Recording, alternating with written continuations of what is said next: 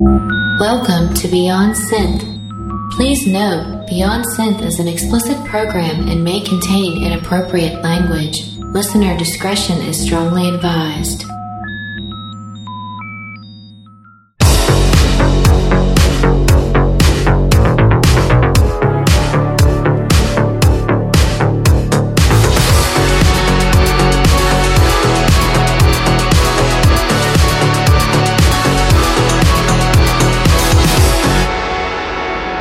Hey there, welcome to the show. This is Beyond Synth, episode 168, and I'm Andy, and this is my show, and Marco's here for some reason. Hey everyone, 168, man, that's fucking amazing. You're a machine. You're a machine or an animal, I don't know. Yeah, I'm an animal from the future who has arrived in some sort of laser sphere to kill Sarah O'Connor. So I'm trying to find a metaphor here, and I can't do it. Well, it wasn't even that long ago. He did episode 100, and I was pretty impressed because he had Laserhawk on there, and it was a great interview, and it just seems like it wasn't long ago at all, so... Hey man, these anniversaries come up quick. The older you get, the faster time flies. And then sooner or later we'll be living in the future war, and then I will be sent back in time to kill Sarah. I always want to say Sarah O'Connor. Why? I wonder why that is. That's always O'Connor. Yeah, I know. Like it's weird. My instinct is always to say O'Connor. I've seen the movies like thousands of times. That's not true, but I've seen them a lot. And I don't know why I always want to say O'Connor. Maybe it's Irish. Could be. Yeah, that sound Irish. Yep.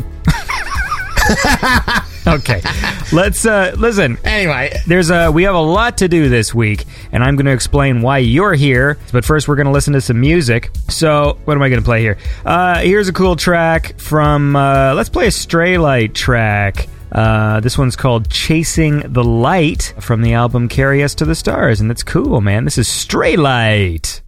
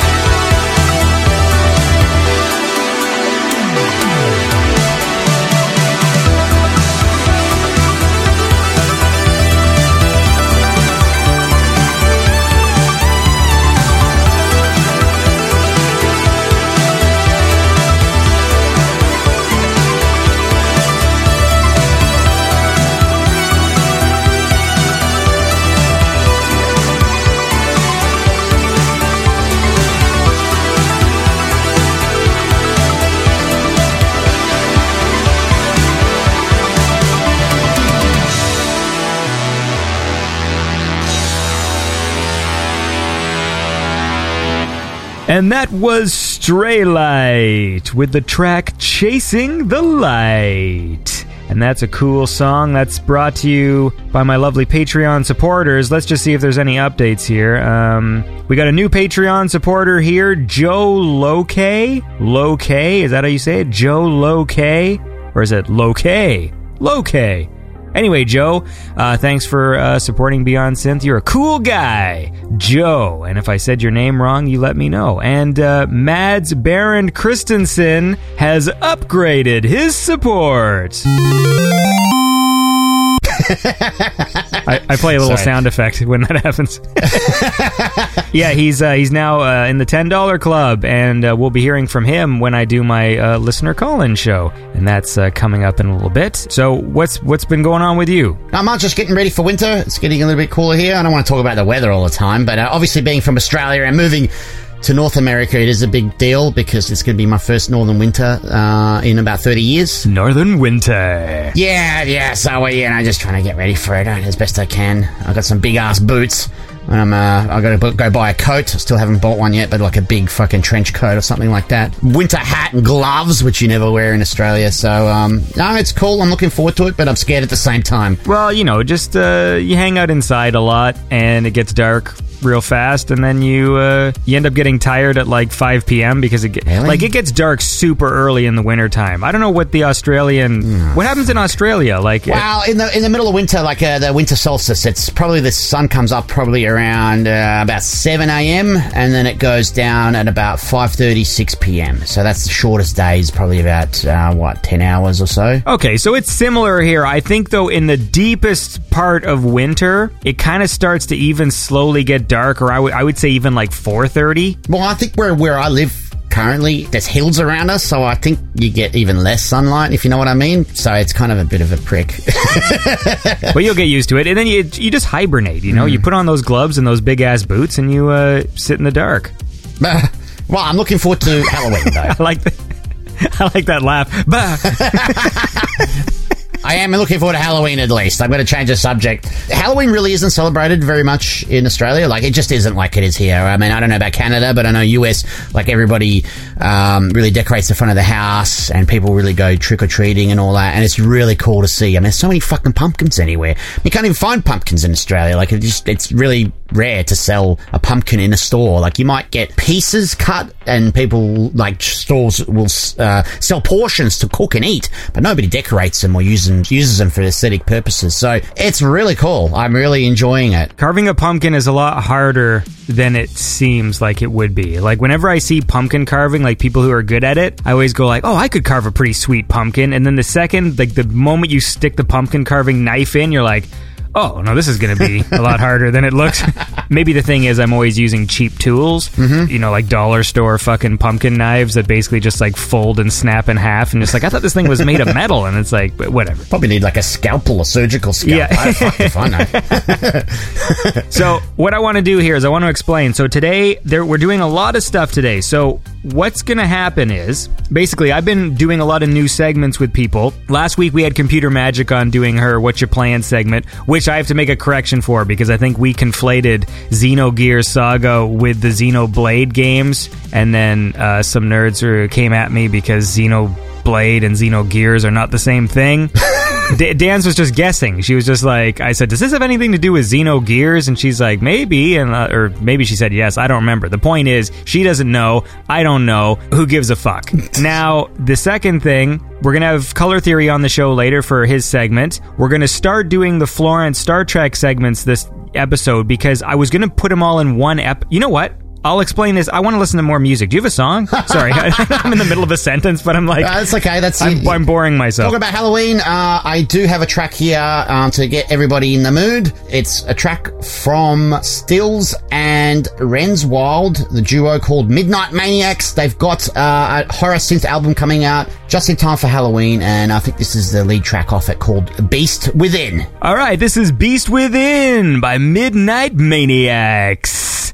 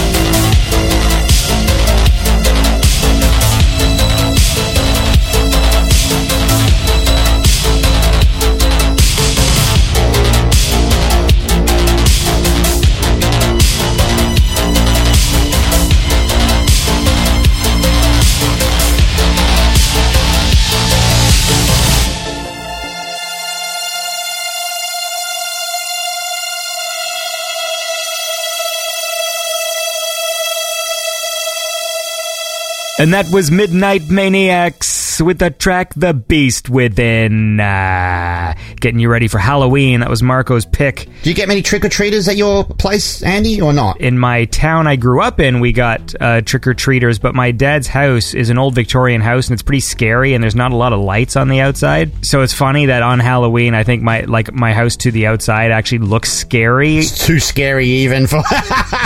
That's hilarious. Which is pretty awesome. I should point out, before we get carried away here, that song was brought to you by my lovely Patreon supporters. There's Jacob Wick with the 4488. He is the best. He's a really cool guy. And then there's Clint Dowling heading up the $25 club. Did I mention that I met him at the Midnight Show? I think I did. I bump into one patron supporter.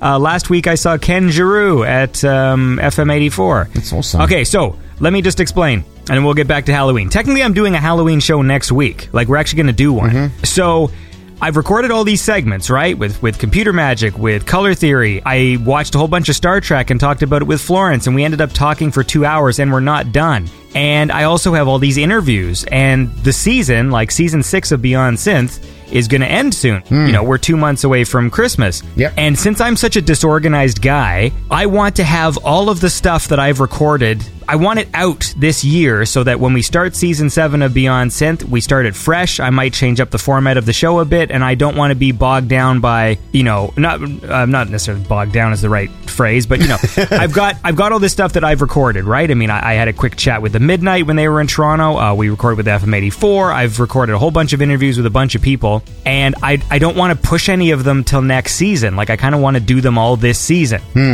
And so now the problem is I just have this folder that's so scattered, like, because of my disorganized nature, where I keep forgetting, like, did I play that segment? What do I do with the Florence stuff? Should I break it up? I mean, like, am I going to do, like, a fucking 4-hour Star Trek show? Like, I don't think I'm going to do that. Mm-hmm. And now I'm just trying to find a place for all the things and make sure we get to them all. So that is what is going on. And the reason why you're here is to make it easy on myself. Instead of doing Keeping It 80s with Marco as we usually do, you're just going to be here from now on for all the in-between stuff for the rest of the season. Cool. It's like I've been promoted and I'm almost like co-hosting now, you know, instead of just having a little segment. It's kind of cool.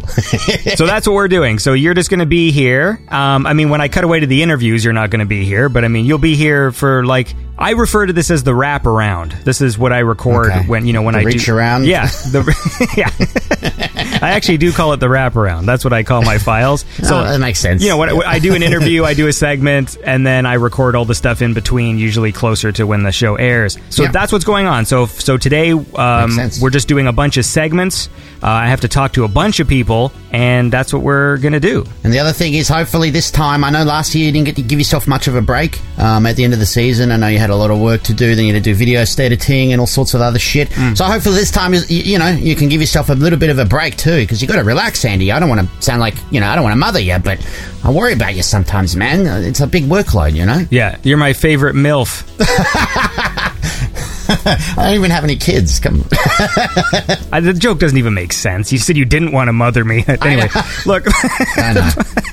I know, right? My brain is already frazzled. Yeah, I'm not really with it either. So what's going to happen is this. On today's show, we are going to have a quick catch-up with Retro Revolutions. We're going to do a quick catch-up. Well, I guess not a catch-up. We'll be meeting Pattern Shift. Now, he's a guy who's been sponsoring the show. I'm going to be talking to him later in the season for a full episode, but he just had an album drop. I'm going to talk to him for a few minutes.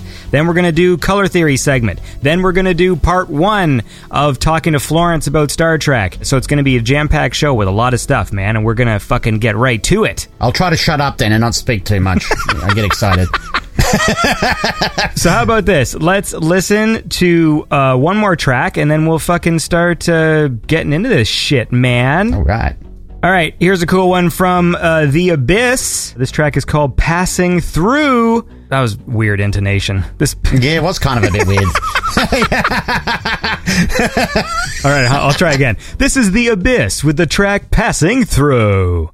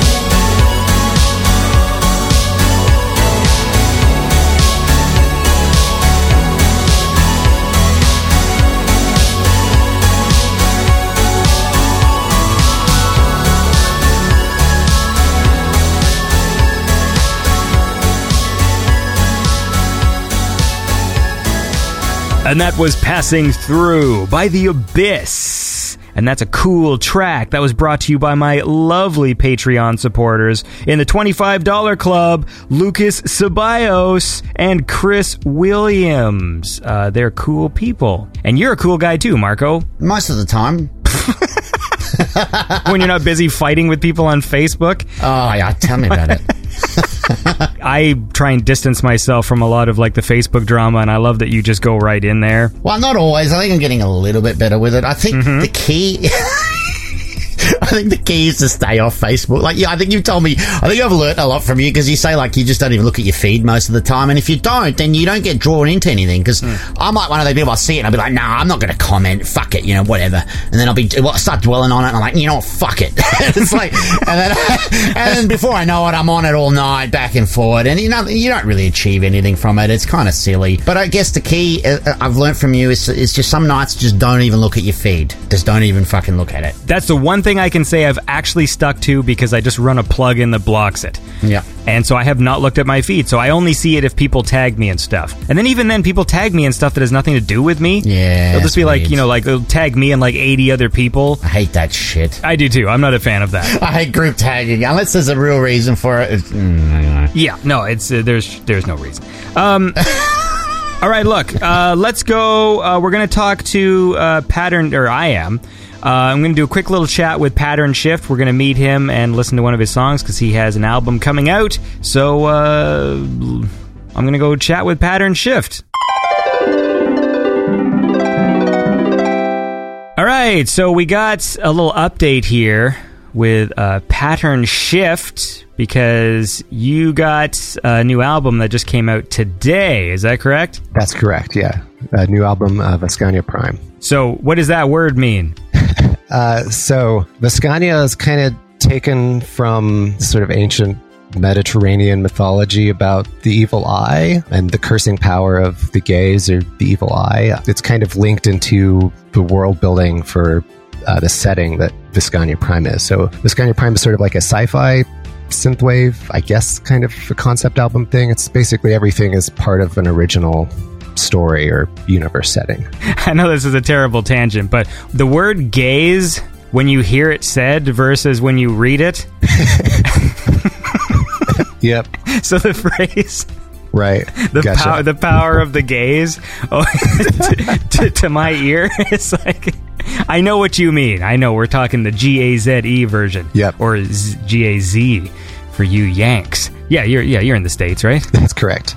Yep, I'm in Colorado. Yes, I am correct in referring to you as a Yank. Yeah, I guess that's fair. I mean, I kind of... of course, if you call somebody a Yank, you got to be careful of like which northern or southern U.S. Oh, that's true. I guess, yeah. Does Yank assume more southern? He was a Yankee. Yank assumes like more northern, right? So the southerners would refer to the northerners as Yanks as well. But it's all kind of old. Yank, speaking of unfortunate words, anyways. Yeah. All right, so look, the bottom line is this. You got a new album coming out, and it's out today, I think, as of the airing of this show. I played a few Pattern Shift songs the past few months, and it's some cool stuff, so let's listen to this track, man, and then we should say that we're going to do a full proper show in a few months where we'll talk to you and meet you. I guess we're technically meeting you officially now. Yeah, I guess you're officially meeting me now. As much as hearing my voice for a little bit is meeting me. Well, it's kind of meeting you, right? That's how I meet people. It's how meeting works in this day and age. Yeah. You like something somebody says a few times, you retweet it, and then you hear their voice and you've met them. Yeah, and then we're best friends. Isn't that how it works? Yeah, if we see each other in public, awkwardly, best friends. Yeah. All right, man, cool. Well, what song are we going to listen to? The song is Title Lock. It sort of sets the tone for the album. Cool, man. Well, this is Title Lock by Pattern Shift, and we're going to go listen to that, and then we'll talk to you again in a few months' time. Talk to you then.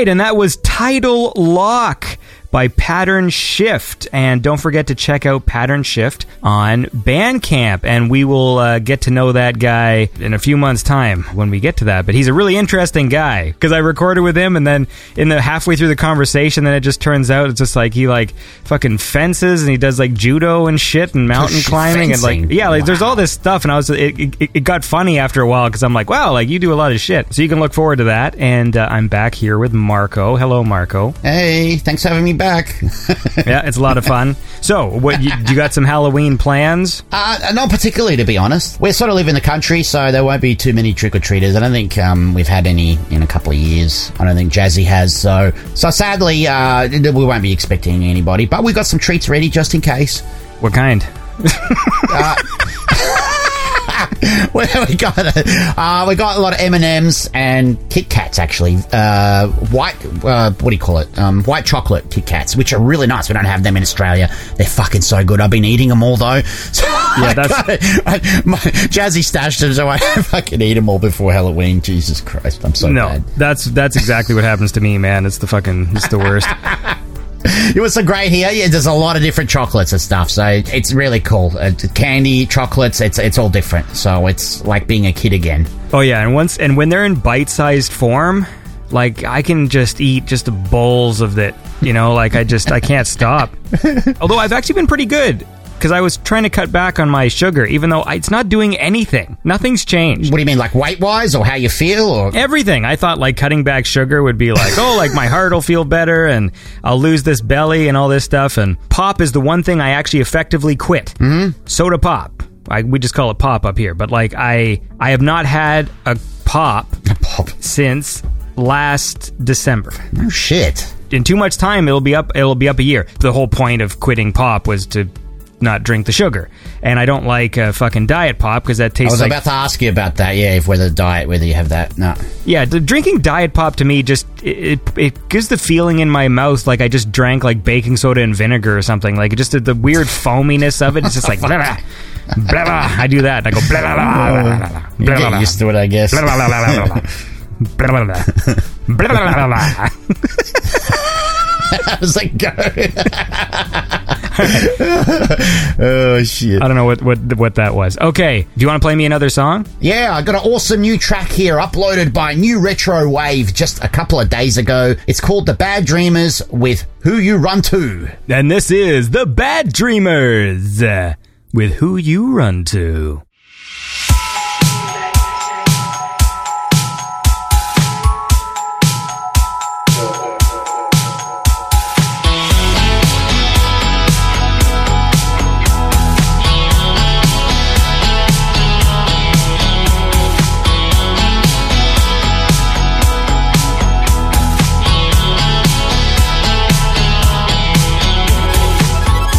I used to be the one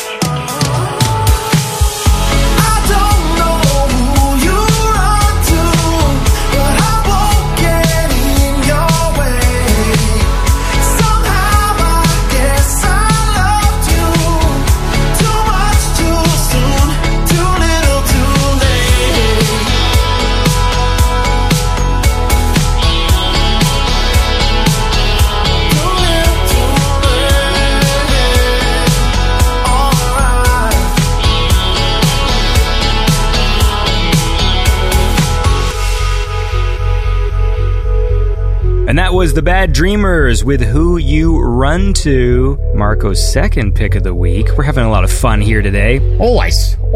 I just wanted to mention that I love your everything wrong with videos that you're doing. Oh, yeah. Fucking hilarious. Oh, yeah, I should tell people to go watch those. But first, I should mention that song was brought to you by my lovely Patreon supporters, Emilio Estevez, Christian James, and Mike Shima in the $25 Club. You guys are all awesome. And you know what? You can support Beyond Synth like these awesome people by going to patreon.com/BeyondSynth, man. Keep the lights on. Yeah. In this studio, because it needs lights. Even Emilio Estevez is fucking donating. Come on, people. I'm in the dock. Yeah. So how about this? I'm going to go chat with Retro Revolutions quickly and do a little update. So how about you hang tight? And I'll be back. I'll chill here on ice, mate. Yeah. All right, I'm going to go chat with Retro Revolutions.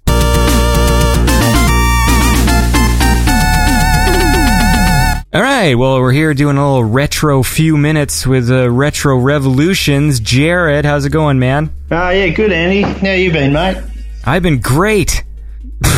That sounded real genuine. I'm a real genuine guy.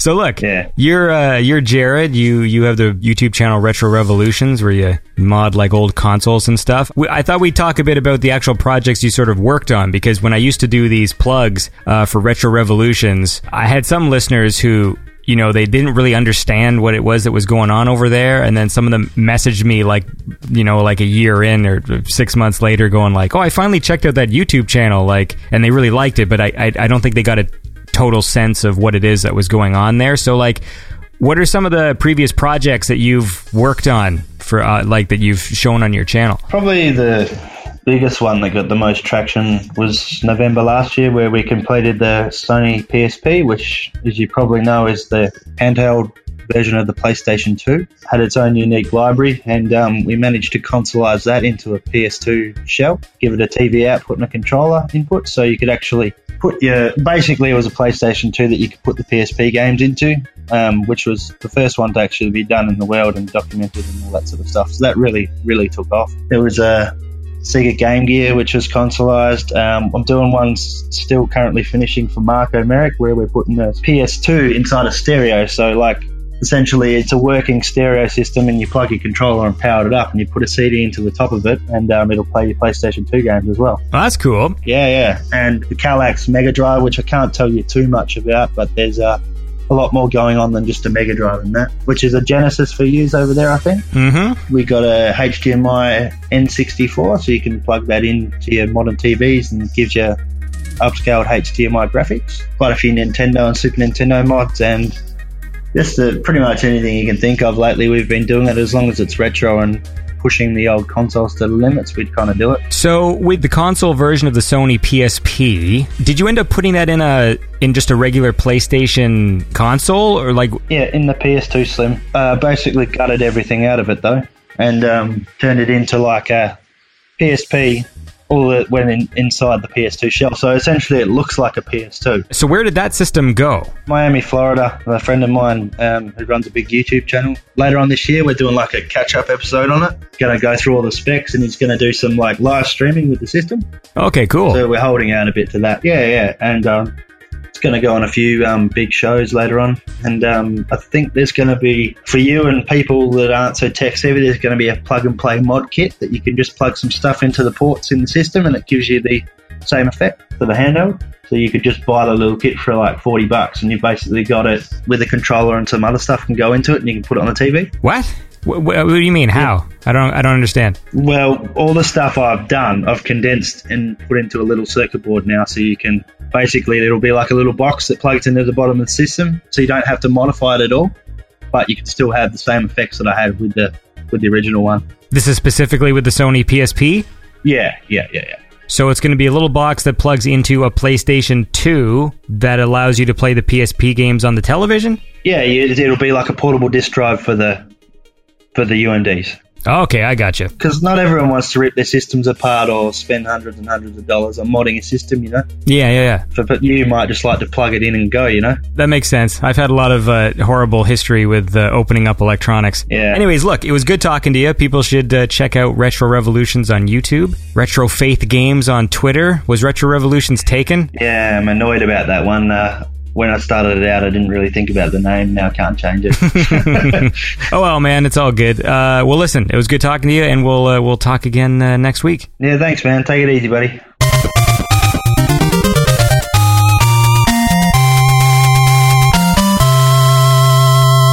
All right, and that was Jared from Retro Revolutions. Always fun chatting with him. That segment, of course, was brought to you by my lovely Patreon supporters in the $25 club. There's Joey and Kendra and Gregorio Franco. And if you think Gregorio Franco is cool, then tune in next week to the Beyond Synth Halloween show, where my guest will be Gregorio Franco. So that solves that. I'm actually looking forward to that. I'm looking forward to hearing from him. His new album's good, man. We listened to a few tracks from it, and it's a good time. Jared wanted me to play this track, and it was a track I was going to play anyways because it is actually very good.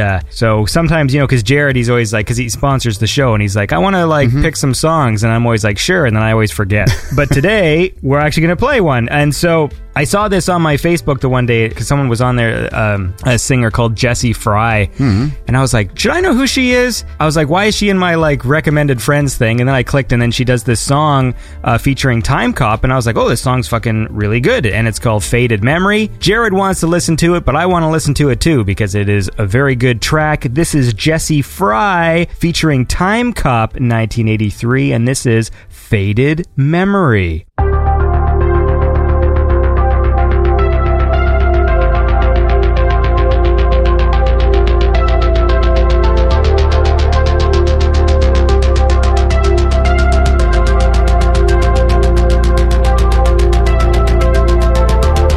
want you.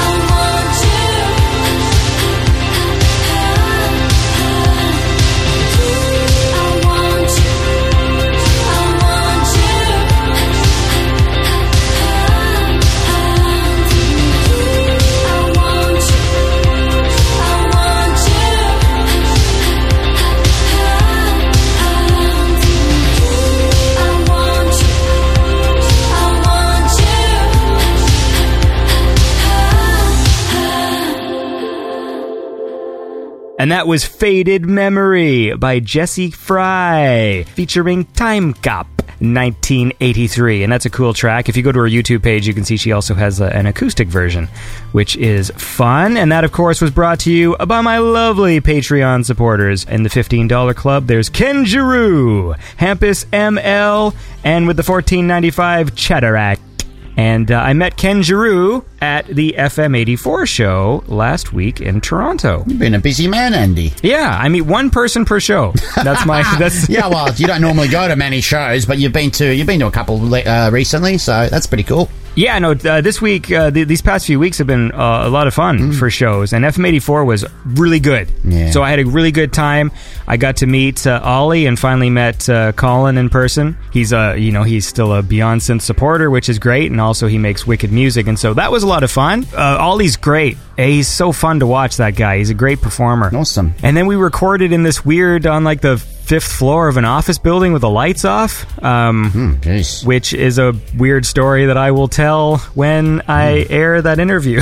Because basically, we needed a quiet place to record because they played at a club that's changed. So it used to be called Adelaide Hall. It's called something else now. It's in the entertainment district in Toronto. Now they're switching it over to be like some kind of like dance club or something. And so after they did the show, they had like a hard out where like everyone had to be out of there by like 10:30 or something, because then they switched the place over to be like a dance club or something, which was weird. But also it's funny because at the midnight show I complained because it was too late, because I was like, oh, they're going on at midnight, like I'm an old man, like like go on at 7 so I can go to bed. And then FM84 they went on early, so Michael Oakley opened for him and he was fun. Sick. And yeah, he did a good job. And then they went on, and then we had to find a quiet place as they were turning the place into a dance club. So a lady who was helping out, she took us to the 5th floor of like this office building that was just down the street, and she couldn't figure out how to work the lights. We just basically sat in the dark and like recorded when we recorded. And it was funny. Like it was like we're in the dark and like Ollie's just laying on a table, and like it was a lot of fun. And then as we're leaving, just lying on the table. Anyway, well, he was resting his voice. And then and then as we're leaving, some dude with a suit just walks in, presses one button, and just activates the office. Oh my god! So the whole time, like the lady couldn't turn on the lights, and the dude walks in, flips the switch, and then just everything turns on, and like she just had to hit that one. But anyway, it was funny. So here's what we're gonna do now. We're gonna listen to another track, and then I'll chat with Color Theory. Alrighty. That sound cool with you? Sounds good with me. All right, man. Sounds good. I'll do that again. Sounds good to me. Yes, it's very important that we take Sounds that good again. With me, not to me. Of all the flubs that need to be corrected, that was like the most important one. Like this show is gonna fall apart if. Wait, what the fuck did Marco say? With me? I am canceling my subscription. Oh dear. I did get one of those. Well, okay, well I'll talk about that afterwards. All right, here's a cool track. I'm going to play a track from Night Fox. This is Dangerous Combat by Night Fox. I love Night Fox.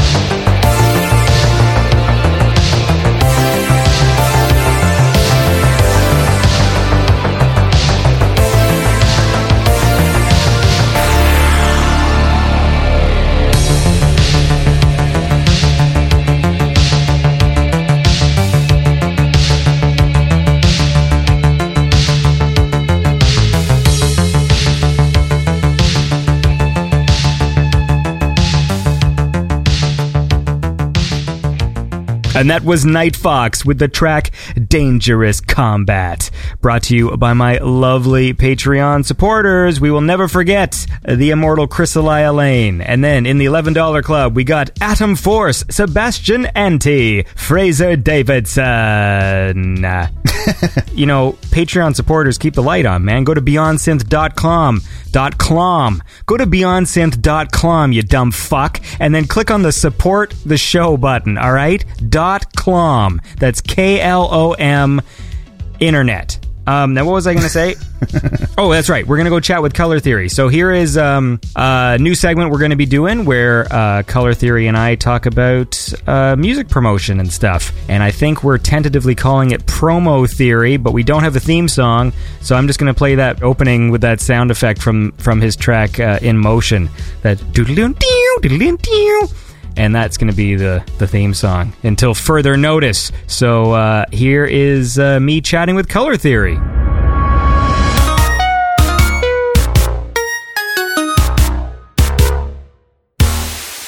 All right, well, I'm here with Color Theory for a new segment called Promo Theory with Color Theory, Mr. Brian Hazard. Yeah, thank you for having me back. Yeah, man, so this is fun. We should say, before we get into this, so the premise of this segment is that you have a blog. We talked about it when you were on the show before, where you are sort of open about, you test out different like websites and different ways of sort of doing music promotion, and you just actually write your like honest experiences with them. Yep, exactly. Yeah, you see a lot of websites from people selling services that give you all sorts of advice, but there are very few places you can turn to see like actual musicians trying stuff with their own music that you can hear, and the ones that do, they're either like really successful musicians already or somebody that really doesn't have any success, and I'm kind of somewhere in between, so I can, I think it's practical for a lot of other musicians. When I surveyed my listeners about episodes they liked, people mentioned that specifically, like they liked the sort of behind the scenes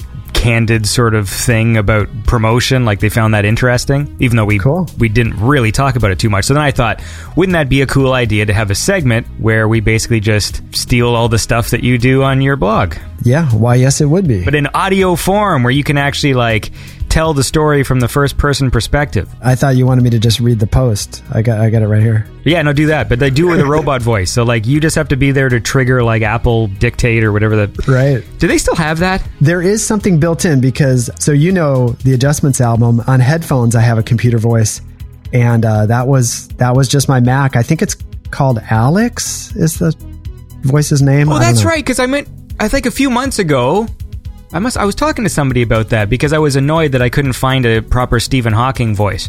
Oh, yeah, I heard that, yeah. And I still can't. The closest I've come to finding Stephen Hawking voice is doing an impression of it and then affecting the audio. So like in Logic, like turning up a bunch of those like vocal transformers to like sound like a robot, and then doing the like, hello, what are you doing today? Like talking like that. And I'm like, that to me sounds more like it than when I actually use speech synthesis. Yeah, it's just not practical.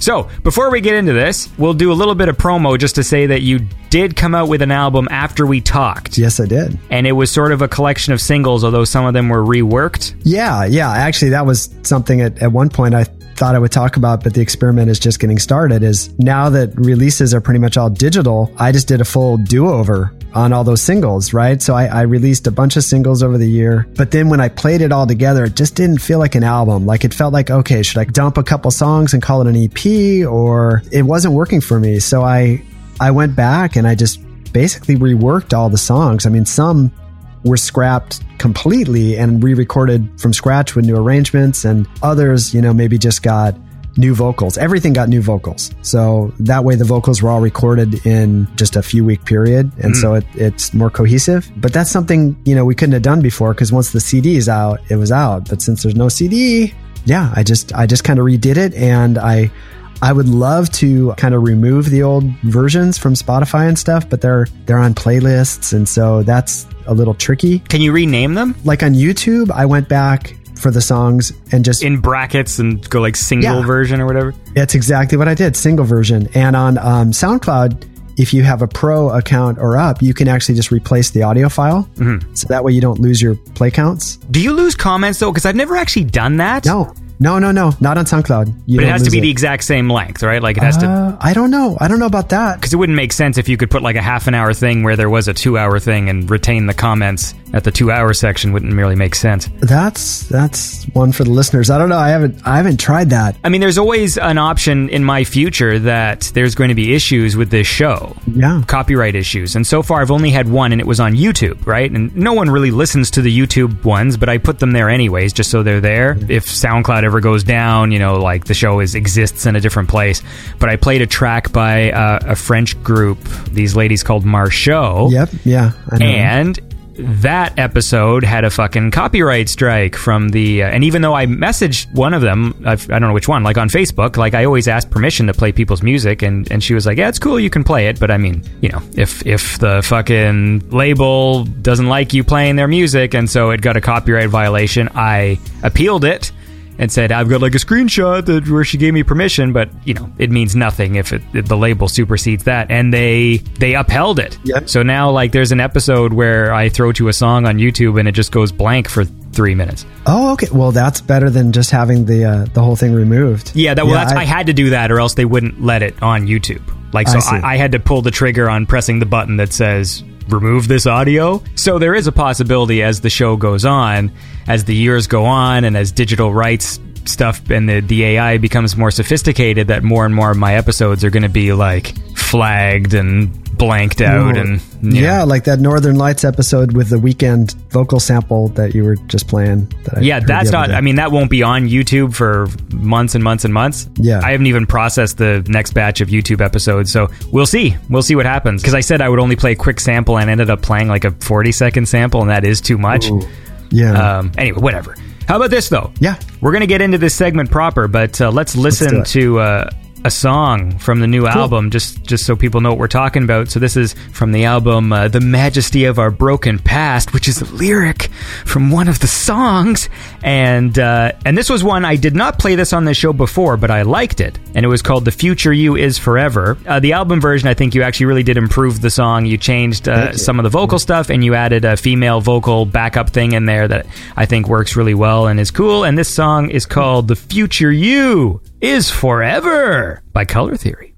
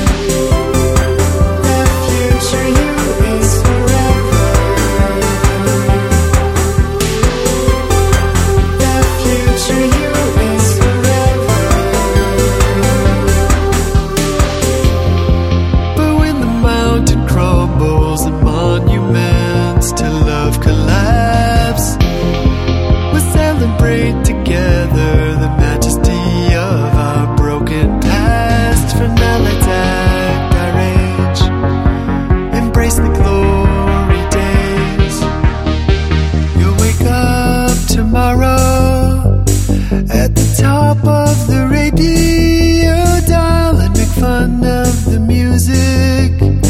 I'm the first to admit that it's not my style, but for now I'm content to tap my fingers and sing along. Everything will change, nothing stays the same.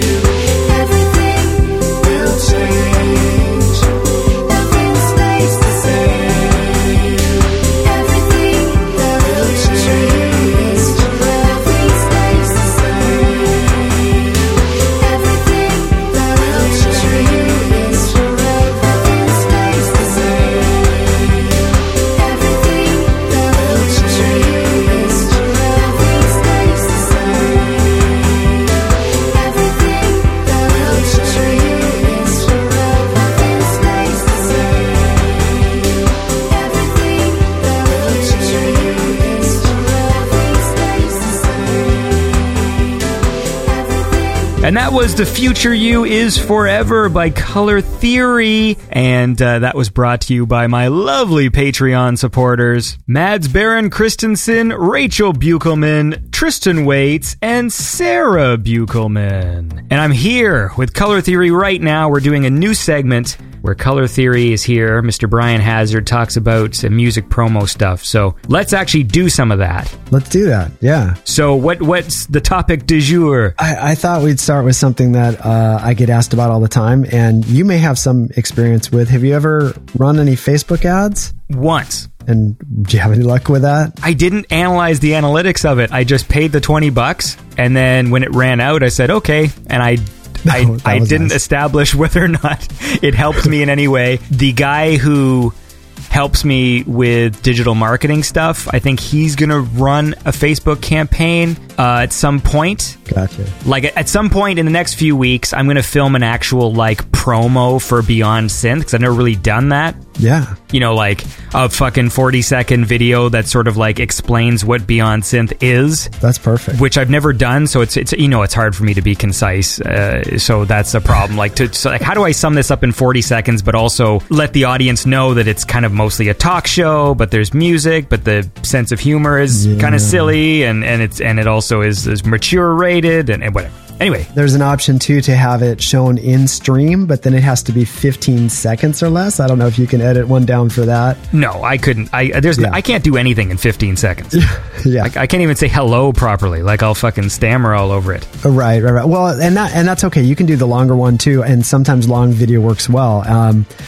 So I think you did what most people do, which is, you can only promote through your page, and you normally would do what's called a promoted post, which is you just boost the post right on your page because it tells you to. It says, yes, this post is performing better than, anything which you've they ever always written say. in your life. And they always get mad at me because, my cover art for the Beyond Synth podcast has too many words. Yeah. So if you have a still image that has words on it, they don't like that. And then they get mad at you. It's like, well, I don't... That's what's fucking frustrating. It says like, boost this post. It's doing real good. I'm like, okay, we can't boost this fucking post. There's too many words. I'm like, then why the fuck did you tell me to then, assholes? Like, exactly. I didn't ask for this. Anyway, go on. Well, yeah, exactly. Okay, so assuming you can get past that, you're right. That is super frustrating. But, okay, so most people do that. They will boost the post to people who like their page. And that is a bad thing to do. And so that's what I figured at least we would get that out of the way, save people from the biggest, Facebook ads faux pas that they're going to do. So it's much better to go into the ads manager and you can set up custom groups. So you can set up a group, like the people that respond best to my ads are, number one, page engagers. So it actually, instead of people that liked my page, they may have liked my page, 8 years ago. This way I can target people who maybe have commented on stuff, and you can set like, okay, every 30 days, this group of people constantly refreshes. Over the last 30 days, how many people have engaged with my page? Well, I can target them directly. And I don't know if you're familiar with Facebook Pixel, but it's basically code you put on your website, and then you can target people who visit your website. And again, it could be in the last like 30 days. So those people are a lot more likely to click through to whatever it is you want them to click through to than just generic people who like your page. because people like your page a lot of times because you ask them to, right? Like Right. Facebook tells you, like, ask your friend, so yeah, so that would be my top thing. And another one is video views. So if you do that first video ad, then if you follow it up a month later with another video ad, you can say, well, I want to show this new ad to everybody who watched at least 50% of my last video. So it's very specific targeting. You know those people are engaged because they engaged with your content already. Right. Yeah. So one other point of clarification is if you don't already have people who've engaged with your content and you're starting cold, you might want to just target synthwave, right? That would be kind of the obvious thing. Okay, people interested in synthwave. But what you find out right away is that is a very small group, at least in Facebook's estimation. Sure. So you can't target them. It'll say your targeting is too narrow. You can't put out an ad on that group. So actually, I just spoke with Aaron of Vilingo about this because I was running some ads and he made some suggestions. So you'd think, okay, I'll just type in big synthwave bands and that'll work. Like, okay, The Midnight. Well, they don't come up. It's so weird. Like a lot of the biggest bands, you can't target fans of those bands. But Kung Fury, Tesla Boy, Future Cop, those three come up for whatever reason. Right. So those are a good fit. And then if you want to be really broad, you can target fans of the Drive movie, but then that might be a little too much. Right. Yeah, so that's kind of my piece on that. So I would just say, don't ever, just boost your post to people who like your page. Get those, they're called custom audiences. You want to get those set up. Make sure that you're hitting people who engage with your page, who engage with your website if you have a website. And this is not, to clarify, like, does this pop up when you try and boost a post, or do you have to make a specific post that you know is going to be something you're going to, like a Facebook ad? Like, is that a different thing than a boosted post? It's different in the sense that you can't set up these custom audiences right from your page. You need to go into the ads manager, which maybe you've never seen. The ads interface for Facebook, there's a link in there to custom audiences, and you set it up in there. It's kind of intimidating, like there's all these charts and graphs and acronyms and, but I know enough to get around. And I think at least setting up those custom audiences isn't too bad. And once they're set up, you can just boost a post from your page and then change it so that it's not targeting page likes, but instead targeting those custom groups. So once it's set up, you don't always have to check the ads manager. But then again, you do want to go in and kind of monitor the ongoing progress. And if it turns out you're paying 50 cents a click, that's probably too much. And you might want to adjust your targeting. Yeah. So anyway, you probably end up having to get to know ads manager one way or the other. Well, you know what I'd like to get to know? Some more music, and then maybe we'll talk for a few more minutes, and then we'll wrap up. So here is a cool track by Octal Drive from the album Anti-Meridium, and this is Wrong Turn.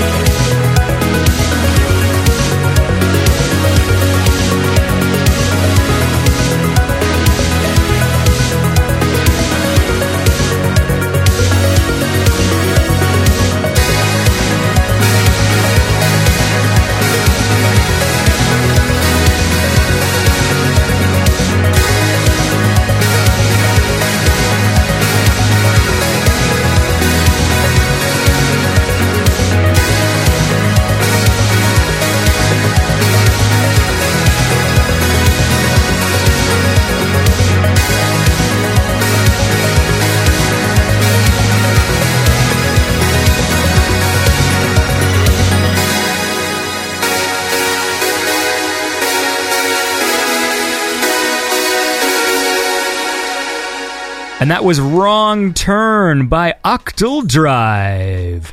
And that was brought to you by my lovely Patreon supporters, Andrew Benson, Robert Wolf, Kempson Games, Justin Armour, and the Patch Bay. And I should point out that the Patch Bay has had a facelift. So go check out the patchbay.co.uk, which is a cool place to get patches and help with your music production. There's lots of cool artists on there who have supplied their presets and stuff to help, help you make cool music. So go check that out. And I am back here with Color Theory for our first ever promo theory, and we're talking about Facebook advertising and stuff. So my question is Facebook advertising something you have like a regular budget for, or is it something you just do randomly? So I did. So with all those singles, with Patreon, I was releasing a single every month, and then patrons got it first, and then I was releasing the single out into the wild and trying to get a routine down. So that was part of the routine. I did do it every month. I have an article on passive promotion, how to promote your music with Facebook ads, that kind of talks through that and talks about some of the better results I got. The best I got was, I think, down to about 16 cents per click, getting people to click off to the site, to one of those other sites that they can select where they want to hear the song, Spotify, YouTube, whatever. Mm. So 16 cents a click was my top thing. But, it's not all about clicks too. If you just want to build awareness, that's a legit way to go too. It's a super complicated topic, but as long as you're just not boosting your post to page likes, you can build off your experience and learn what works through trial and error. Well, look, thanks for the tips. You got it. That's the way I'm going to end this segment. Thanks for the tips. That's good. That's nice and concise and relatively bite size. But look, man, I hope you have a lovely week or two. I don't know how often we're going to be doing this. I'll say week or two, and then maybe you'll be back in a week or two, right? And then we'll do some more. How about that? Sounds good to me. Anytime. Thanks for having me. All right, man. See you later, buddy. Cool. See ya.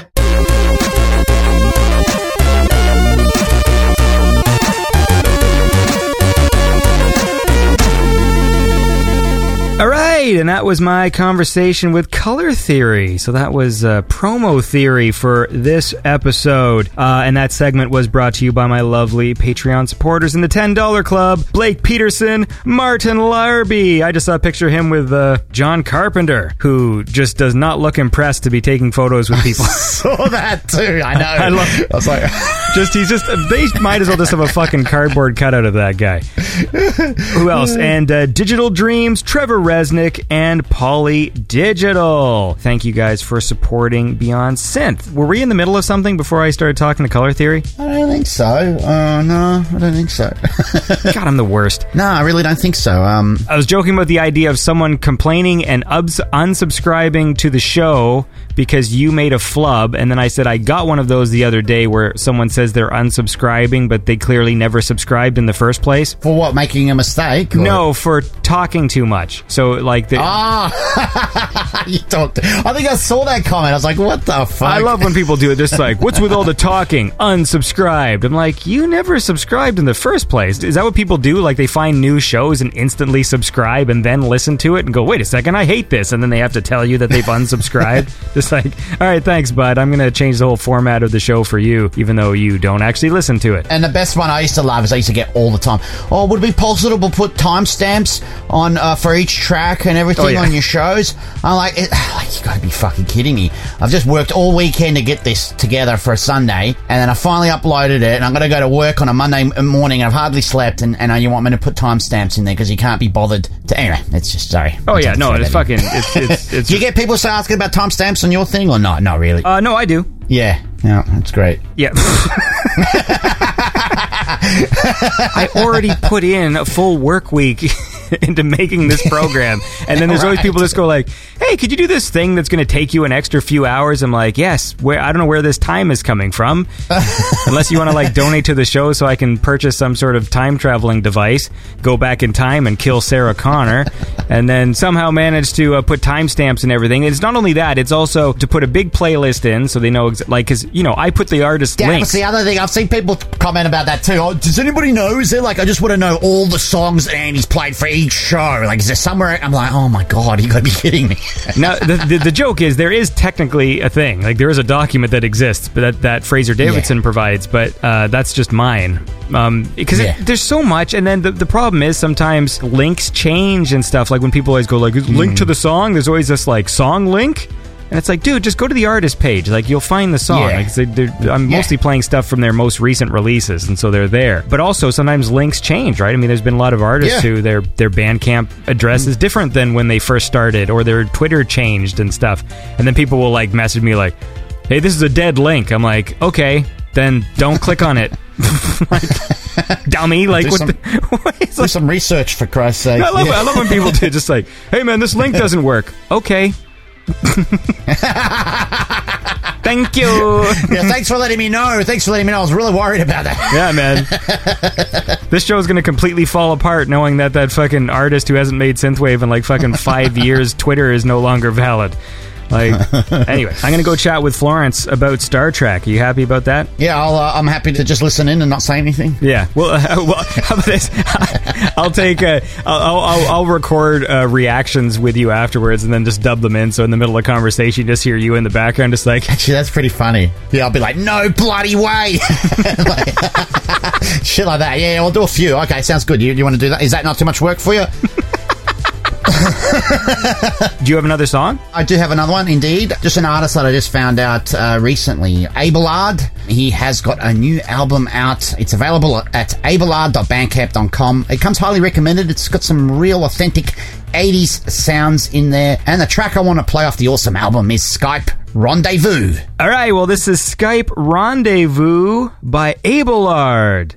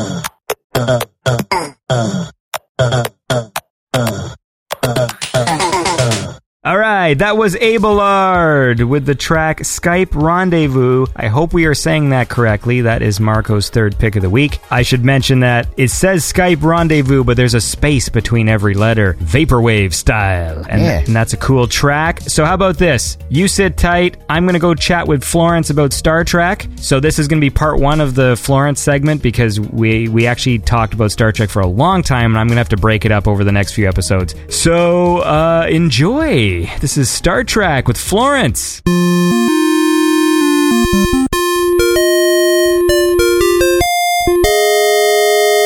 All right, well, we're here with Florence. Hi, Florence. Hey, Andy. How's it going?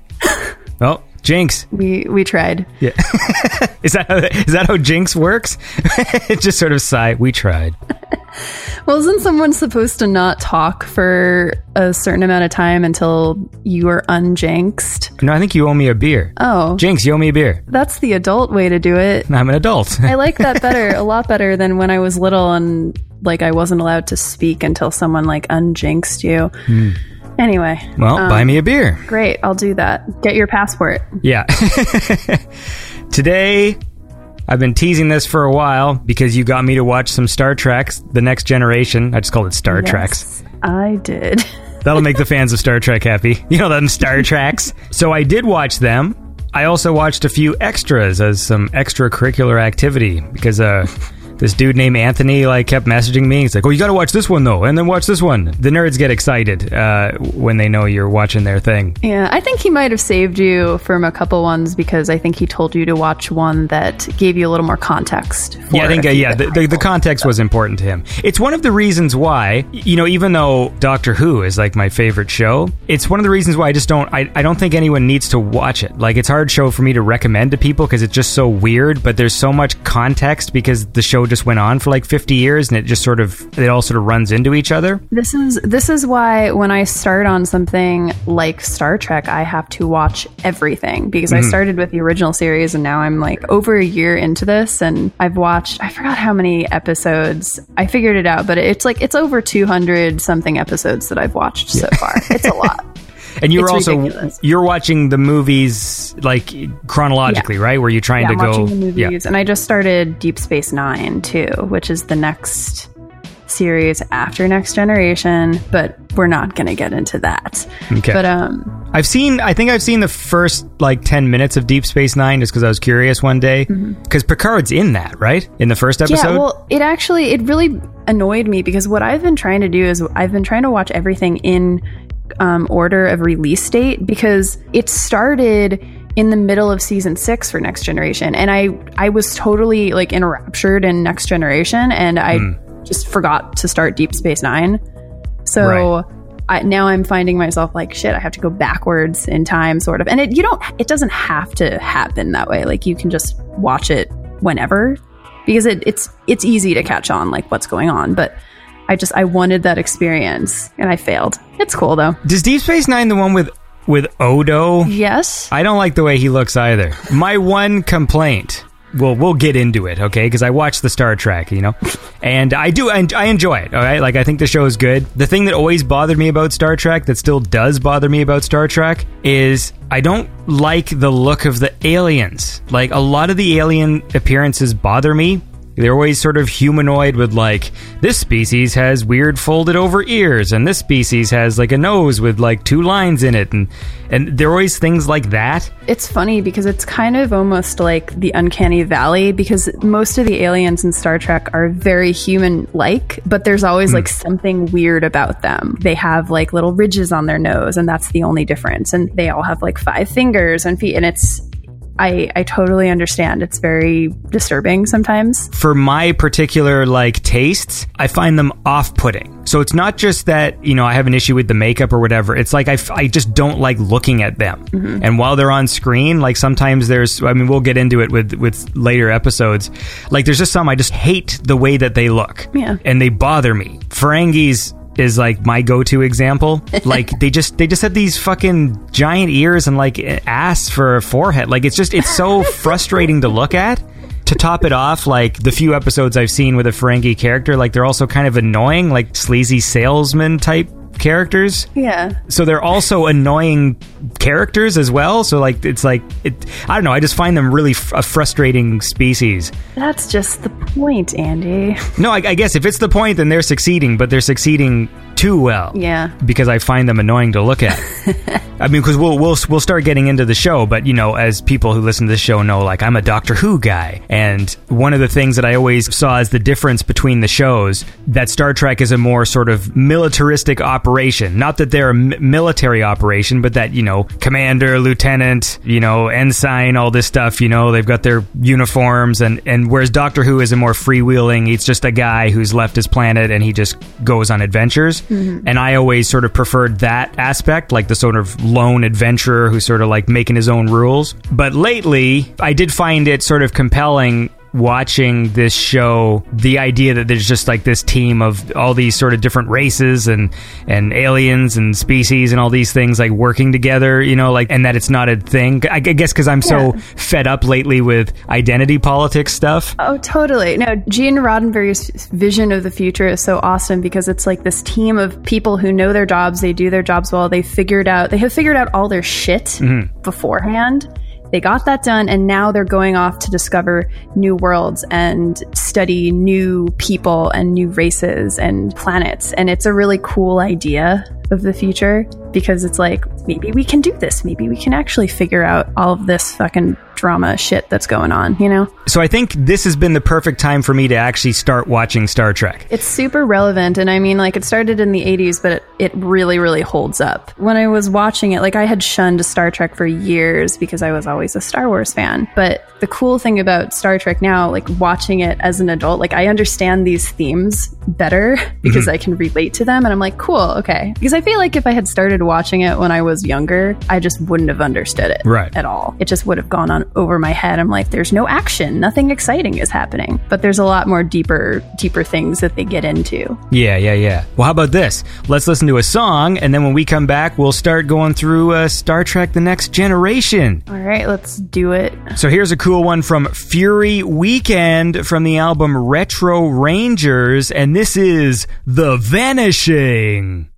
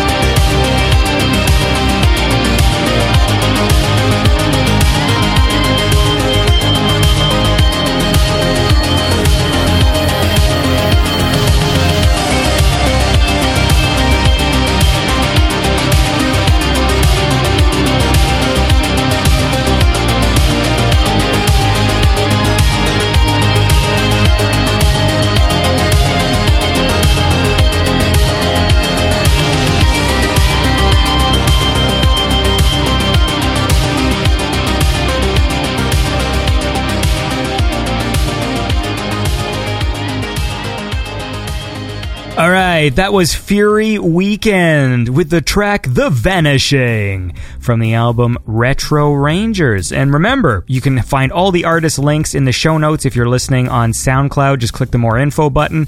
And if you're listening to the show on YouTube, which nobody does, but if you are one of those 8 people, just click on the info button there and you can have all the links to all the artists I feature on the show. And now we're back. We're doing a Star Trek segment review thing with Florence. So you gave me a list of episodes of Star Trek to watch. Yes, I did. I watched them. I watched a few on my own accord just because the image on Netflix was so stupid that I had to see it.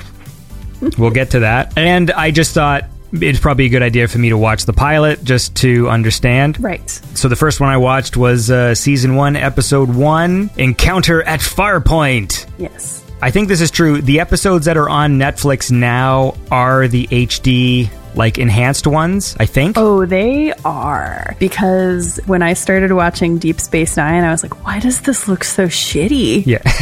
And then I realized, oh, yes, they went back and did something to next gen, which was nice. And that definitely helps. Like, they're staying true to what the ideas were. Because I know, like, in this one anyways, it begins and, like, the Enterprise gets, like, blocked at some weird, like, digital chainmail force field in the sky thing. Yes. That's, like, kind of waving around, and then Q shows up, which surprised me because, you know, Star Trek fans are always talking about Q and the Borg. Ironically, all the episodes you told me to watch didn't involve Q or the Borg. Well, I mean, at least with the Borg, if you're going to go back and watch more, like, you have to see kind of like all the Borg episodes at once, because the Borg is kind of like, it's just a storyline that you need to watch all of it. And I wanted to make sure that you had a good kind of like good variety of episodes. Yeah, I think moving forward, when I feel like watching some more, I'm probably just going to go on Wikipedia and just watch Q and Borg ones, like, in order. But I did watch one, which conveniently was both, right? Because I watched an episode from Season 2 that was both a Q and a Borg episode, the first Borg episode. So that got me primed, at least. Yeah. So this one was, you know, like, it was interesting. Like, it introduces Q, which surprised me, like I said, because he's there right at the beginning. Like, that actor kind of bugs me a bit. Is he in anything else? I mean, I'm sure he is. I thought that I recognized him, but I couldn't place it. Something about his lips bugged me. But I loved, like, the ridiculous costumes they kept putting Q in. There's this part where he keeps changing costumes when he's, like, talking to them. Yep. And then the last one looked like this weird snowsuit made of oven mitts. Because he's trying to prove a point that, like, even when humans think they're civilized, there's still some savagery. And he's like, what about some war when you guys were always injecting drugs into your soldiers? Apparently it was like a military uniform. It looked like it was made of oven mitts. Yeah. And, like, so I was like, oh, that's a weird thing. And then right at the beginning, they separated the fucking disc from the main thing of the ship. So that was weird. I didn't know that was a thing that could be done. Yep, that is a thing. Do they ever do that again? Once or twice or something. It doesn't happen very often. And then, like, Picard makes Riker put them together manually again. To prove his worth, right? Exactly. Yeah, for no other reason. That's because they just met. That was exciting. Then they got teleported, and then fucking Shang Tsung was there. Q teleported them to put them on trial, and he's got, like, this big floating chair. And then fucking Shang Tsung from Mortal Kombat movie was there. Your soul is mine.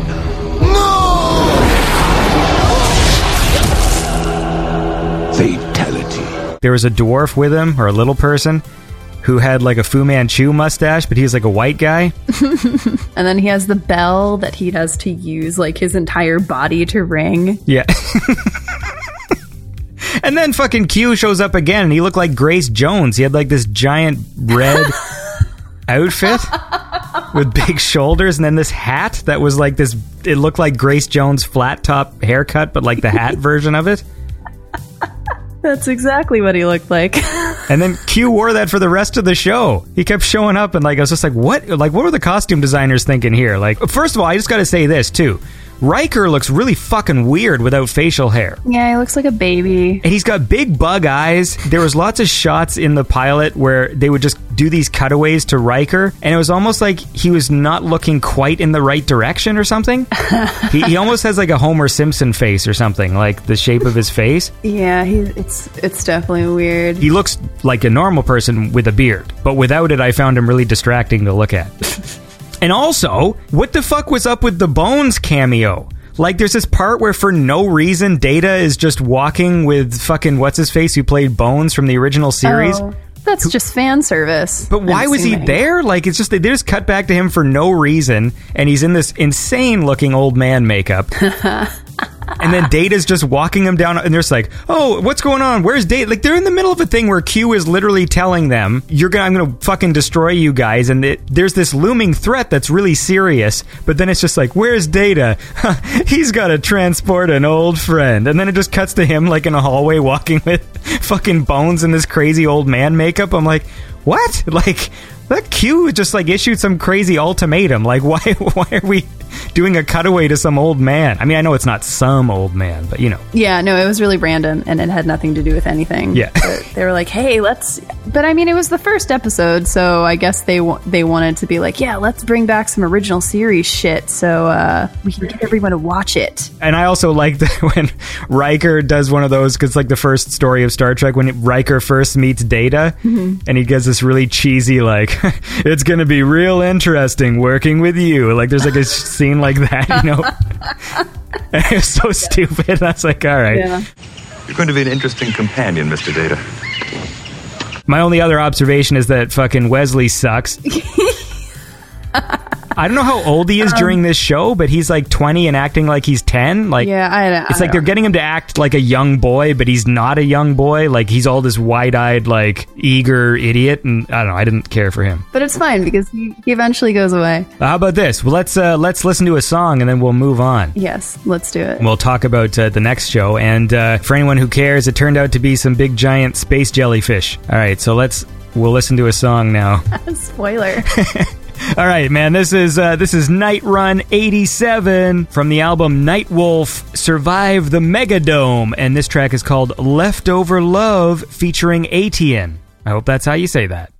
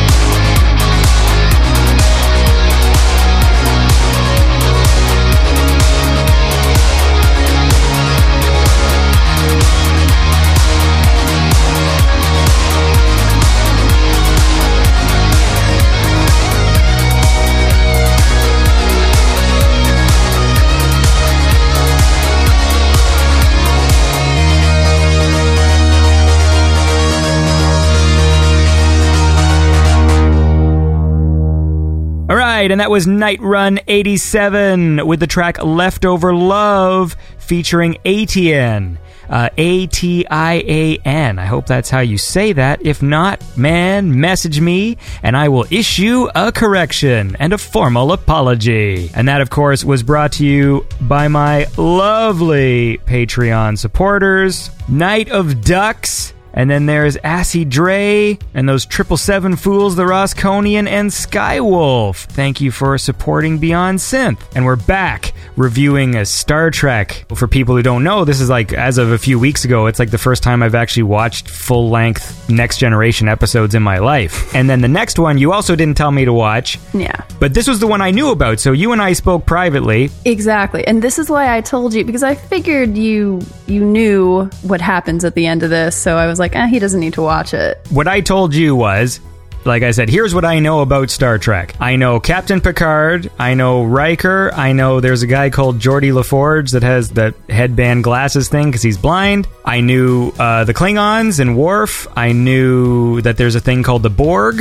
I know that there's a guy called Q that the fans really like. I know the word Locutus, but I don't know why. And I know that there's an episode early on where a chick with short blonde hair who's part of the crew gets killed like mid-episode, and they actually kill her character off like mid-episode. So that's what I knew about Star Trek before I watched it. Mm-hmm. So then I watched episode 22 of season 1 called Skin of Evil, and this is the episode where Tasha Yar, so they kill her off 20 minutes into the show, and then she's just dead. Yeah.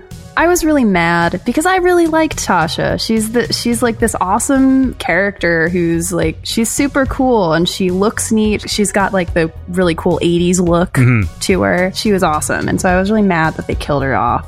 And I didn't even know that they killed her off. I was like, because I knew virtually nothing about Star Trek before I started watching. But we'll find out that it's fine because maybe she comes back. I don't know. Yeah, yeah, maybe. So anyway, in this...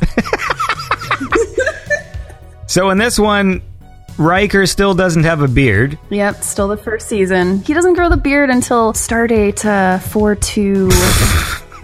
blah, blah, blah. Yeah. So there's some weird black goo monster in this one. Yeah. The whole episode pretty much takes place on a little tiny alien planet set. Yes. So there's this black goo monster, and then he just kind of shoots a weird laser at Yar, and she just kind of gets flipped, and then she's dead. Yeah, and she has a weird, like, stain on her face. Yeah, that's right. Yeah, and it looked like it was just marker. Like some kid came up and they said, like, draw like a blob on her face. Draw like an amoeba blob-looking thing. And then there wasn't really much fanfare. Yeah. And she had a blob drawn on her face, looked like purple marker. And then this blob character had a really silly voice. He talked like a whiny old man with a kind of gurgly voice. I'm Commander William Riker of the USS Enterprise. I am Armus. Why are you here? We mean you no harm. We have injured crewmen. In the shuttlecraft, we need to get to them. May we pass? You haven't given me a good enough reason. Preserving life, all life, is very important to us. Why? There was one cool shot, though, is when Riker gets absorbed. Oh, yeah. And then he kind of comes out of the goo, like the black goo, where you just see like the imprint of his face. And apparently, Jonathan Frakes actually did that. Like, that was actually him. Because that looked cool. Like, that was actually like, well, that's a creepy sort of effect. You know who the goo monster sounded like? Dexter Jetster from fucking episode 2. I hate that character so much. He's the worst. That's why he sucked. Yeah. Every time we bring him up, you always have to do the how big your pocketbook is. Cloners, are they friendly? Oh, it depends. Depends on what, Dex?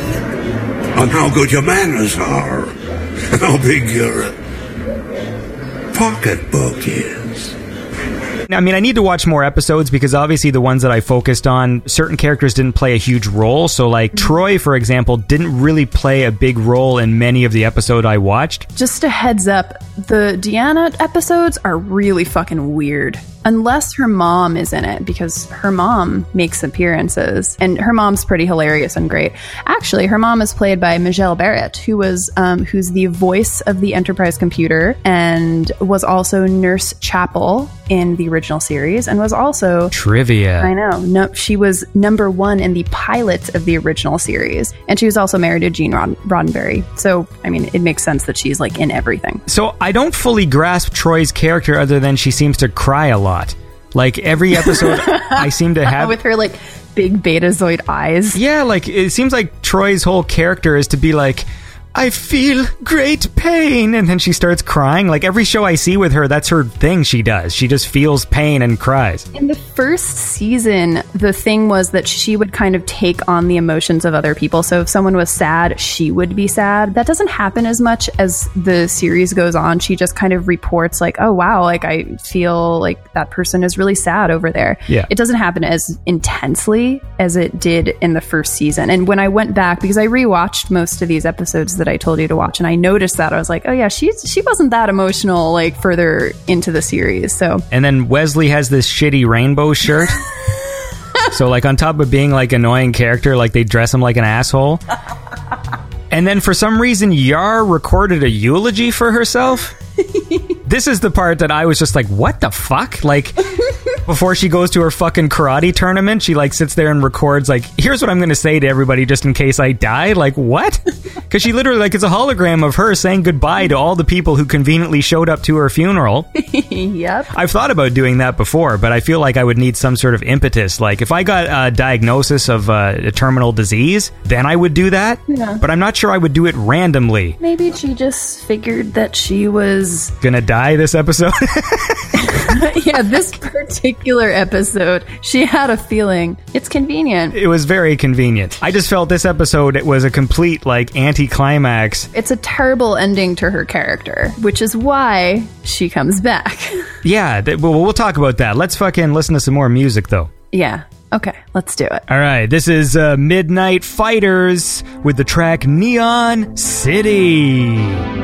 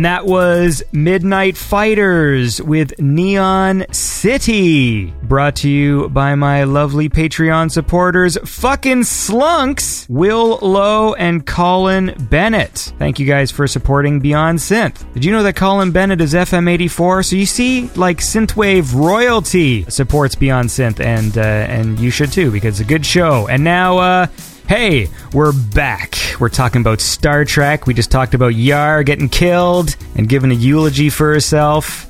So the next episode I watched, this was one you told me to watch. This was Season 2, Episode 9, Measure of a Man, which I'm calling the iRobot episode. Why iRobot? Is that a thing that happens in iRobot? Well, the story, the iRobot, the story, I mean, not the fucking Will Smith movie, but like, well, it's not totally iRobot, but iRobot is a court trial, like, and a robot's on trial for murder. Okay. And the story is like, can you try a robot for a human crime? I think that's what iRobot's about. Maybe my analogy's terrible. The premise of iRobot is a robot a man kind of thing, like, and how do you judge or whatever. So that's pretty much exactly what this is. Although someone might message me and say, like, you don't know what the fuck you're talking about. iRobot's about bling bling blah, and I'll be like, delete. Look up iRobot.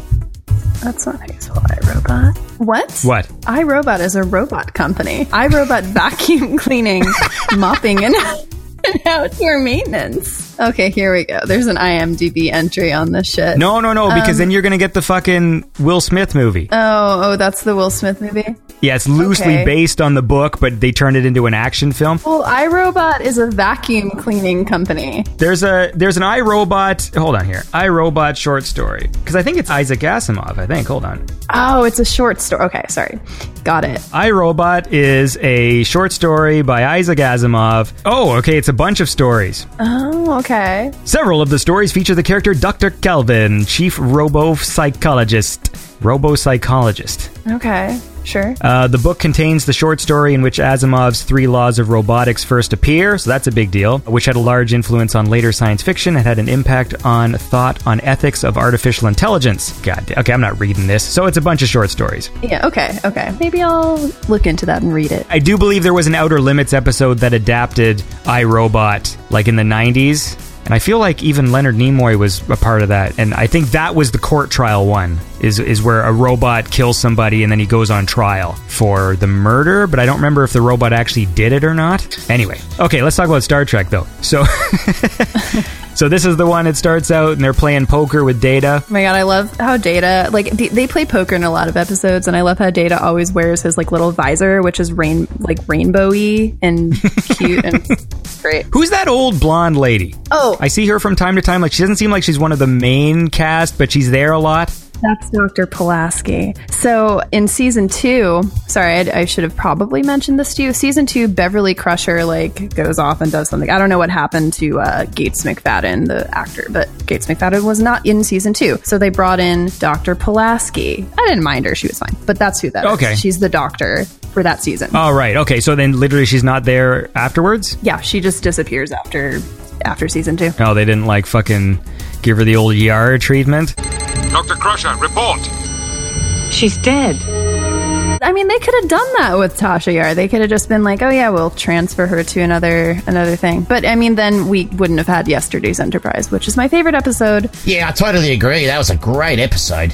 Anyway, let's continue. They're playing poker. And then some dude in a blue shirt shows up and he wants to disassemble Data. I only noticed it in this episode, but maybe it's just a season thing, because I noticed, like, as the seasons go on, the makeup sort of changes on certain characters, like Worf especially. Like, as I was just skipping through watching, like, one episode from this season, one episode from that season, Worf looks different. Worf's hairstyle is out of control every single season. It changes. He had short hair at the beginning, and then, like, I think the last season, yeah, he has like a bob. He has a fucking bob for his hairstyle.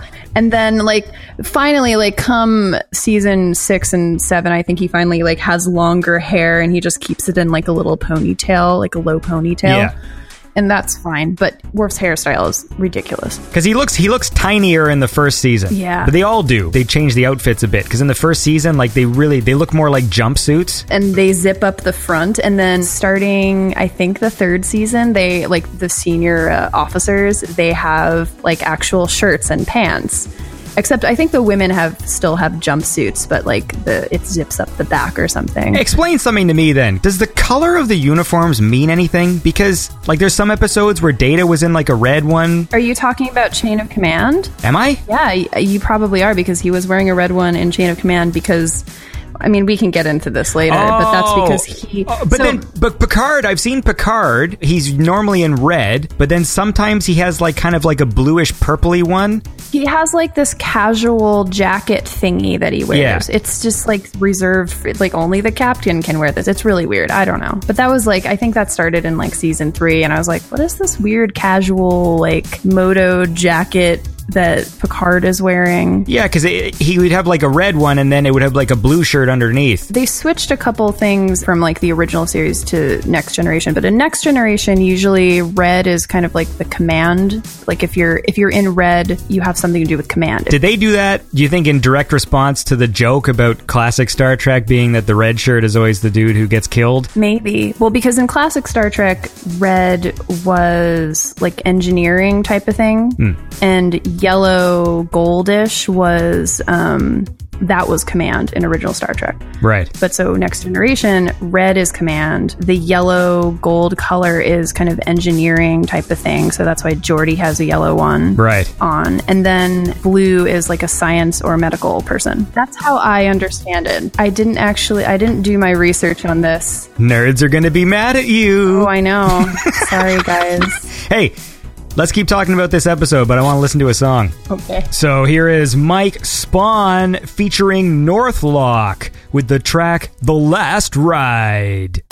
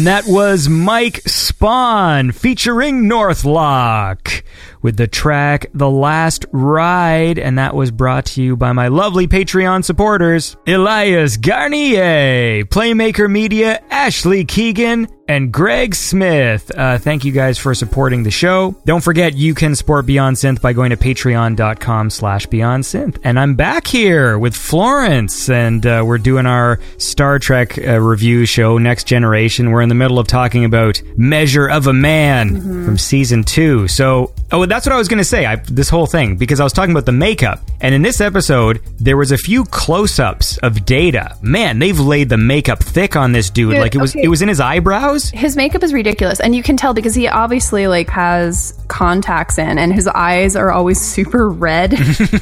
So there's that. He just like his skin. It's funny because like obviously like he's a robot, so he's not supposed to have like real looking skin or anything, but it just looks like they put a ton of highlighter makeup on his skin. It's just everywhere. Well, it's very thick, and in this one especially, it was like in his eyebrows, and I really noticed it. Like in the close-ups, it was like, whoa, they just full on just painted his whole head, and like his eyebrows had like makeup in them. I don't know, I just found it distracting, like whenever they did close-ups. Anyway, so Data, he's packing up. He's got his little blue cylinder suitcase. He has a little Yar hologram. Is that the first time we know that he has a Yar hologram? Do you want me to tell you why he has that? Because it's like kind of a spoiler from a previous episode. It's actually the second episode that this happens. That he has a little blue suitcase, or that he has a Yar hologram? No, he totally sleeps with Tasha. Oh yeah, he mentioned that. He says it in this episode, right? He says they were intimate. Yeah, and it happens in the second episode where like everyone on the Enterprise goes crazy. Actually, that's a good episode. So I mean, when you go through all the other ones, you'll obviously get to that one. It's like the first one you're gonna watch. Wait, so Data has boners? Sorry. I guess. I don't know. I mean, they didn't go into complete detail, but like they make it clear that he's like anatomically correct. Okay. So he sleeps with Tasha. So they were like good friends, apparently. In Measure of a Man, that's the only time that ever comes back up. Okay. Well, he did say Tasha, it. Like they asked him. They asked him on the stand, and he's like, "We were intimate." That's true. And then there's a scene that I laughed at where Riker, he's looking at Data's technical schematics, and then on the screen there's like this 3D animation, but it had like this really big head. What I like about this one, and I don't know if this is ever learned in previous episodes before this, but that like Data full on just has an off switch. Yep. Which is awesome. Like Riker's just like, I'll prove that he's a robot, and he just fucking shuts him off. I'm like, what? Like, okay. Yeah, because I think like nobody knew about it except like he told Beverly, Dr. Crusher, at some point, and so she found out, and so I think like only very few people knew that he had an off switch. But yes, he has an off switch. It's great. So then what happens? So then they make Picard and Riker go against each other in this trial, and Riker has to fucking try hard even though he doesn't want to. And then Picard's kind of feeling defeated, and then he goes and has some coffee with Whoopi Goldberg. You know what? I didn't even know Whoopi Goldberg was in Star Trek at all, and I was so excited when I made this discovery. I haven't watched enough to understand her character. I mean, we learn a little bit more about her in some other episodes, but she just kind of like shows up. And they don't really ever explain. And is she a bartender? Like, is that actually what she is? Yes. Like, she's a bartender, but also has like weird space psychic powers. Like, is that? Yeah, that's pretty much it. She does Deanna's job. Like, that's what Deanna Troi is supposed to do. Like, people go to Whoopi Goldberg, and she fixes everything. Yeah. It's great. I mean, you do end up learning a little bit more about her character, but nothing super specific. Now tell me, Commander, what is Data? I don't understand. What is he? A machine. Is he? Are you sure? Yes. You see, he's met 2 of your 3 criteria for sentience, so what if he meets the 3rd? Consciousness in even the smallest degree. What is he then? I don't know. Do you? Do you? And then they win the case, right? And then that sets a precedent. Yes, and they say that Data has the right to choose and that he's a sentient being. And that's that obviously comes up in some other ones. And then Picard was happy, and then he invited the judge lady to dinner for some boning. Because that old lady, like, they had a history, I guess, and he wasn't too fond of her. Yeah. I wrote her name, but then it spell checked me because I was taking my notes in Notepad. And so on my screen it says her name is Philobar. That can't be correct.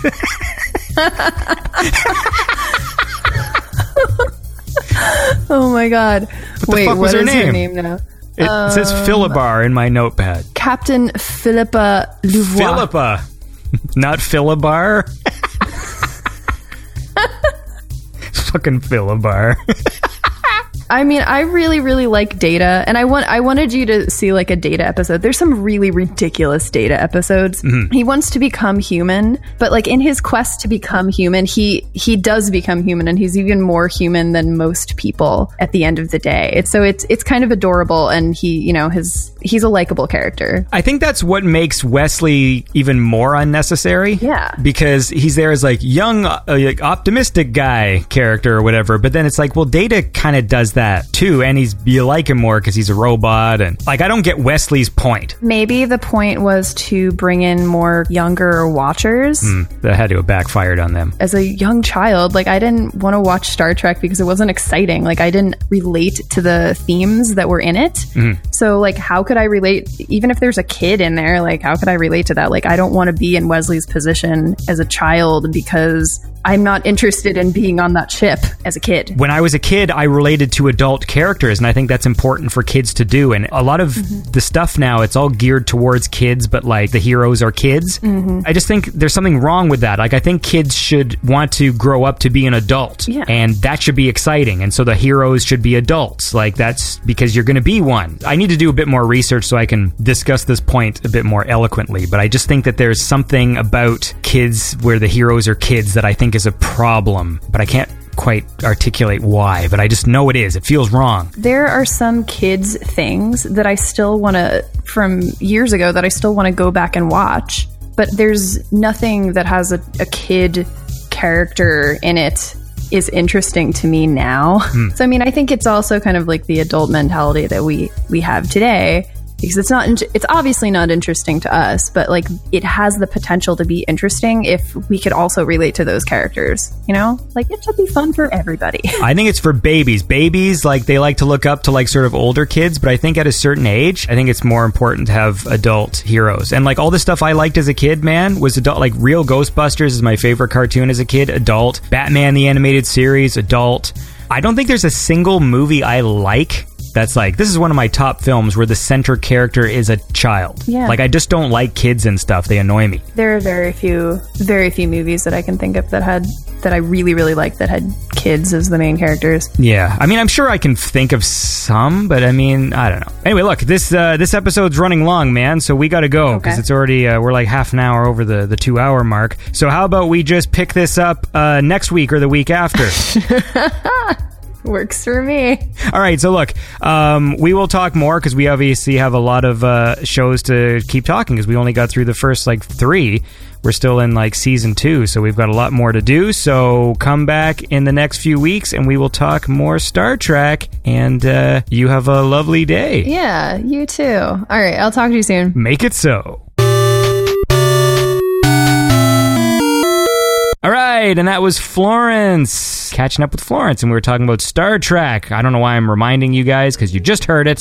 So that was a good time. I'm halfway through watching Maniac on Netflix. It's like... How's that? Really good. Really good. No spoilers, please, in the chat, because I'm only halfway through. I literally just watched like 4 episodes tonight. As soon as we get off this conversation, I'm going to get right back to it. But I highly recommend it. It's got like it's a real, like an alternate universe. It's got like a retro future elements to it, so it's really cool. It's kind of very 80s in parts. Cool soundtrack, and it's really interesting. I highly recommend that, Andy. Cool, man. Well, I will watch it. But how about this? Let's go. Let's go. The episode is over. Yeah, this has been a long episode, so I'm going to fucking... Okay, I'm going to go. Sorry, man. Sorry. All right. I get the message when I'm not wanted. But look, you have a fun week. Go finish Maniac, and maybe you can tell me how it was by the time we record next week for the spooky Beyond Synth Halloween episode. Sounds good. Nice chatting with you, Andy. See you, everyone. See, now it's weird. See, I'm so used to you saying goodbye at the end of Keeping It 80s that when you say goodbye, but we're actually both saying goodbye right now. All right, well, should I change it up, or... Do you want to just add something to the end, or do you want to say... How do people say goodbye? I don't know, do you want to add your final bit at the end? All right, we'll see you next week. We've got this and this and this, and I don't know, do you want to do your last thing at the end or something? I don't want to have the last word. You got to say something. I don't know. Hey, I want you to have the last word. That would be fun. No. What the hell was that? No. No. It's your damn show, all right? All right, look. Lovely chatting with you. Thanks for joining me in these wraparound segments.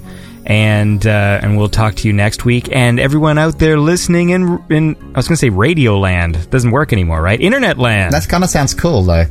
Everyone out there in Radio Land, have a lovely weekend and join us next week on Beyond Synth, the best synthwave chat show there is. All right. I didn't need to say anything right. That's fine. Thanks for listening. This was Beyond Synth. No more show today. Now shut up, the robot lady's got something to say.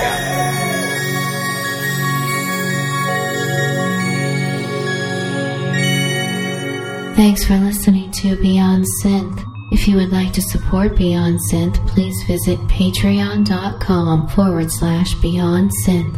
And don't forget to check out Beyond Synth on Facebook, Twitter, SoundCloud, YouTube, and Instagram. If you want to submit your music for the show, please email it to beyondsynth@gmail.com. Have a lovely day.